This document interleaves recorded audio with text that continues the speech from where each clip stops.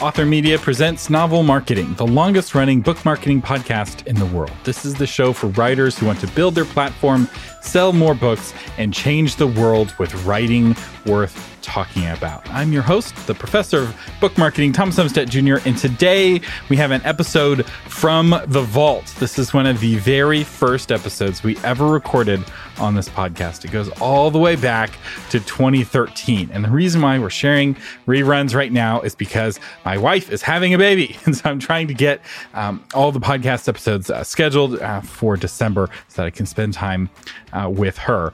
And I went back and re-listened to this show, and I really like it. It's, it's about Santa Claus. It's kind of lighthearted, but it also has some really important principles. And it's also interesting to see kind of what's changed, but also what has not changed in what we talk about on this podcast. And the underlying principles of hard work have not changed from our very earliest days. You'll also notice the format is different. It's a much shorter show. I have a co-host. This was back in the days when James Rubart and I did this podcast together. And I am curious to hear what your thoughts are on this old format as opposed to the newer format. So the current episodes are much longer. Is that an improvement? Do you wish we went back to kind of the quick tips, kind of bang approach that we used to have? Do let us know at authormedia.com. And I'll be back at the end of the episode with a little bit more information. So without further ado, here is episode 11, Things Santa Can Teach Us About Book Marketing. This is Novel Marketing, episode 11. I'm Thomas Umstattd Jr., I'm James L. Rubart. And this is the show for novelists who hate marketing, but still want to become best-selling authors. In this episode, we are going to draw on one of the most effective and powerful marketers in the history of the world. You know who I'm talking about. We're going to talk about the secrets that only Santa can teach about marketing. Santa actually does a really good job at marketing. If you think of him as, a fictional character, he's one of the most popular, well-known, imitated fictional characters in the world. What is it that makes Santa so appealing? And of those things, what can you copy as a marketer and apply to your marketing? So this may seem a little bit of a lighthearted episode, but there are actually some really good nuggets in here that you can take to the bank. The first thing that Santa does is that he persists.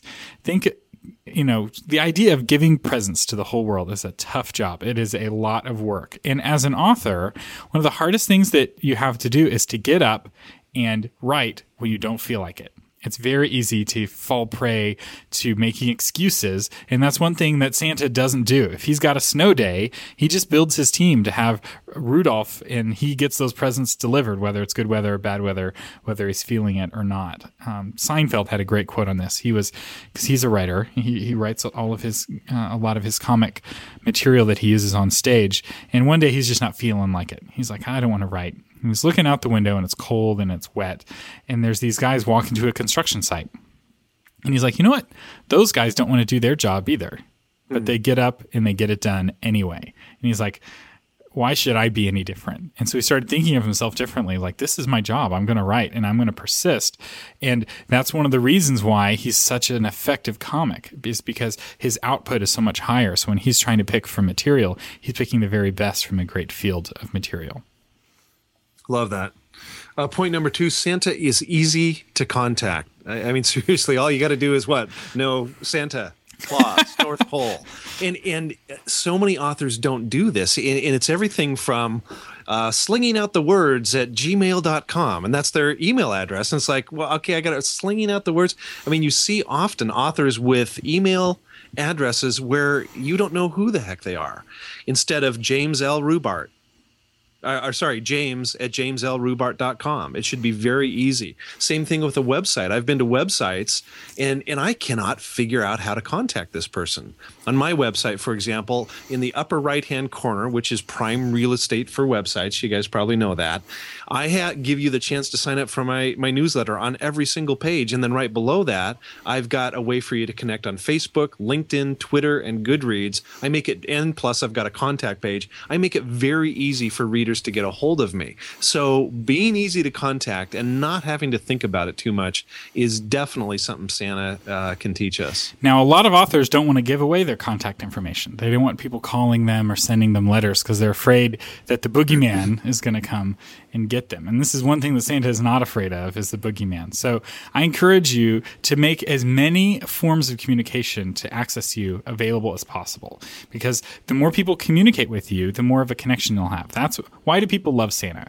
Because you're able to communicate with him so easily. You visit him at the mall, you're able to send him letters, and that physical connection, that communication back and forth, is what builds a relationship that lasts for generations. And this will make you feel either better or worse. But if somebody wants to find you these days with the internet, it's really not very hard. Yeah, if you have a magazine subscription or a credit card, your information is publicly available for about $2 or $3 every single time, because that's one of the ways that magazines and credit card companies make their money. And so the boogeyman already has your address. You might as well let your fans send you presents as well. All right. The tip number 3 that Santa does is that Santa focuses on giving to others. Think about it. He visits all these houses, giving people gifts. Could you imagine how differently Santa would be viewed if he visited all those houses looking for what he could take? we have actually a lot of people like that. Your prison's full of folks who are looking for things that they can take. But what makes Santa loved is that he's looking for things that he can give. And this is a key element of your marketing. Think of how you can bless people with your marketing. Think how you can bless people with Twitter, with Facebook, with your email newsletter, how you can give gifts to other people. And that sowing will return back to you many times over. Yeah, this is a hard, cold reality, but authors, people don't care about us. They really don't. And that's I hate to break it to you. That's okay. It's so funny to me, these people, I just want to thank my fans. It's like, the fans don't care about you. The fans care about what you can give them. And that's okay. You've been put in this position to do this. You're inspiring people. You're encouraging people. You're making people laugh. That's okay. It's great. Just continue to do that. That's right. Now, some authors are like, it's so selfish that everyone just cares about themselves. They should be caring about me. Well, they don't. Yeah. And it's like, well, isn't that selfish too? You have to be the first one to transcend that selfishness. And Santa is a good role model for transcending the selfishness. The fourth thing that Santa does is he fosters a great team. To be an effective novelist, you need to realize that you can't do it all yourself. In fact, a classic beginning mistake as a novelist is to try to do everything yourself. You are the printer, you're the publisher, you're the editor, you're the writer, you're the webmaster, you're the marketer, and that doesn't work. I mean, no one person has all of those skills. And Santa realizes that. He has a team of folks who are making his gifts. He has a team of folks who are preparing his food. He's got a different team that helps him travel around the country. And those teams are what make him successful. The world, Thomas. The world. World, sorry. Yeah.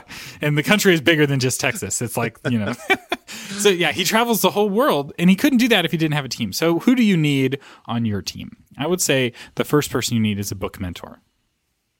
Someone who's further along the path than you are, someone that you can go to with questions, that can kick you in the pants when you need it, and who can give you a hug when you need it.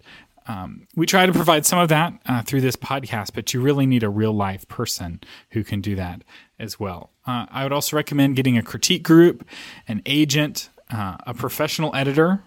You need this whether you're self-published or traditionally published. In fact, if you're traditionally published, that's the first thing they'll do is give you an editor, because they know that no one writes good books. People only write bad books that need to get edited by professional editors.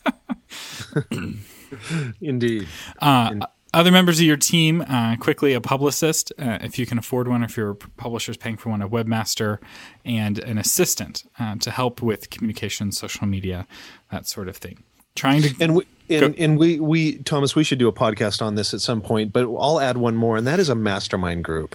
That's not people who are critiquing you. That's not people who are further along the path than you. That's not even somebody who you're a little further along. But it's a group of people that you can brainstorm with. And we should probably do a podcast on how you form a mastermind group, what you look for in the mastermind group, just some overview of that. But a mastermind group where you can get ideas that you might not have thought of for your brand, and you can be a really powerful part of your team. I know we say that a lot. We should do a podcast on this episode. And whenever we say that, for those of you listening, shoot us a message and be like, hey, yeah, I want to hear a podcast on that, or I don't. Because your communication to us helps us know what to prioritize. Because every one of these topics leads to more topics. But I think talking more about mastermind groups is really good. All right. The next thing that Santa does, the fifth thing that authors can learn from Santa, is that Santa focuses on just one thing. Now, I know you don't like this. Authors don't like this. Authors and novelists especially are creative people. They come up with zillions of ideas and they want to run after all of those ideas. And that is not the path to success. Santa is not a February holiday character. You know, during July 4th, he's chilling. He's completely not there. But when it comes time for Santa time, he is on stage and he is fully present thinking about just that one thing. Jim, I know that you're a little bit outspoken on the whole don't have multiple brands, pick on one thing. What are your thoughts? Yeah, I am outspoken on it because I've been a branding guy since 1994, and I've done this for clients and I've done it for authors. And I believe you can have one brand. I believe if you're John Grisham, you can write legal thrillers to the point that they are so successful that you go to your publisher and you say, I want to publish A Painted House. And you can watch the sales for that plummet compared to your regular sales. And your publisher will still smile at you because the next book is going to be a legal thriller. And so we can go into a lot of detail on this, and this one we definitely will do a podcast on later on. But it's my belief that you can get into the mind of the reader with one thing. To get in with another thing is extremely difficult. So I agree with you, Thomas. Like Santa, we need to focus on one thing. Now, it is possible to do more than one thing with your life. If you look at successful people like Benjamin Franklin, he was a best-selling author, and then he was a publisher, and then he was a diplomat, and he was a politician, he was a scientist, an inventor. But if you look more closely at his life, he only did one of those things at a time. So when he was an author, he totally devoted himself to writing his books. When he was a publisher, that's all he did.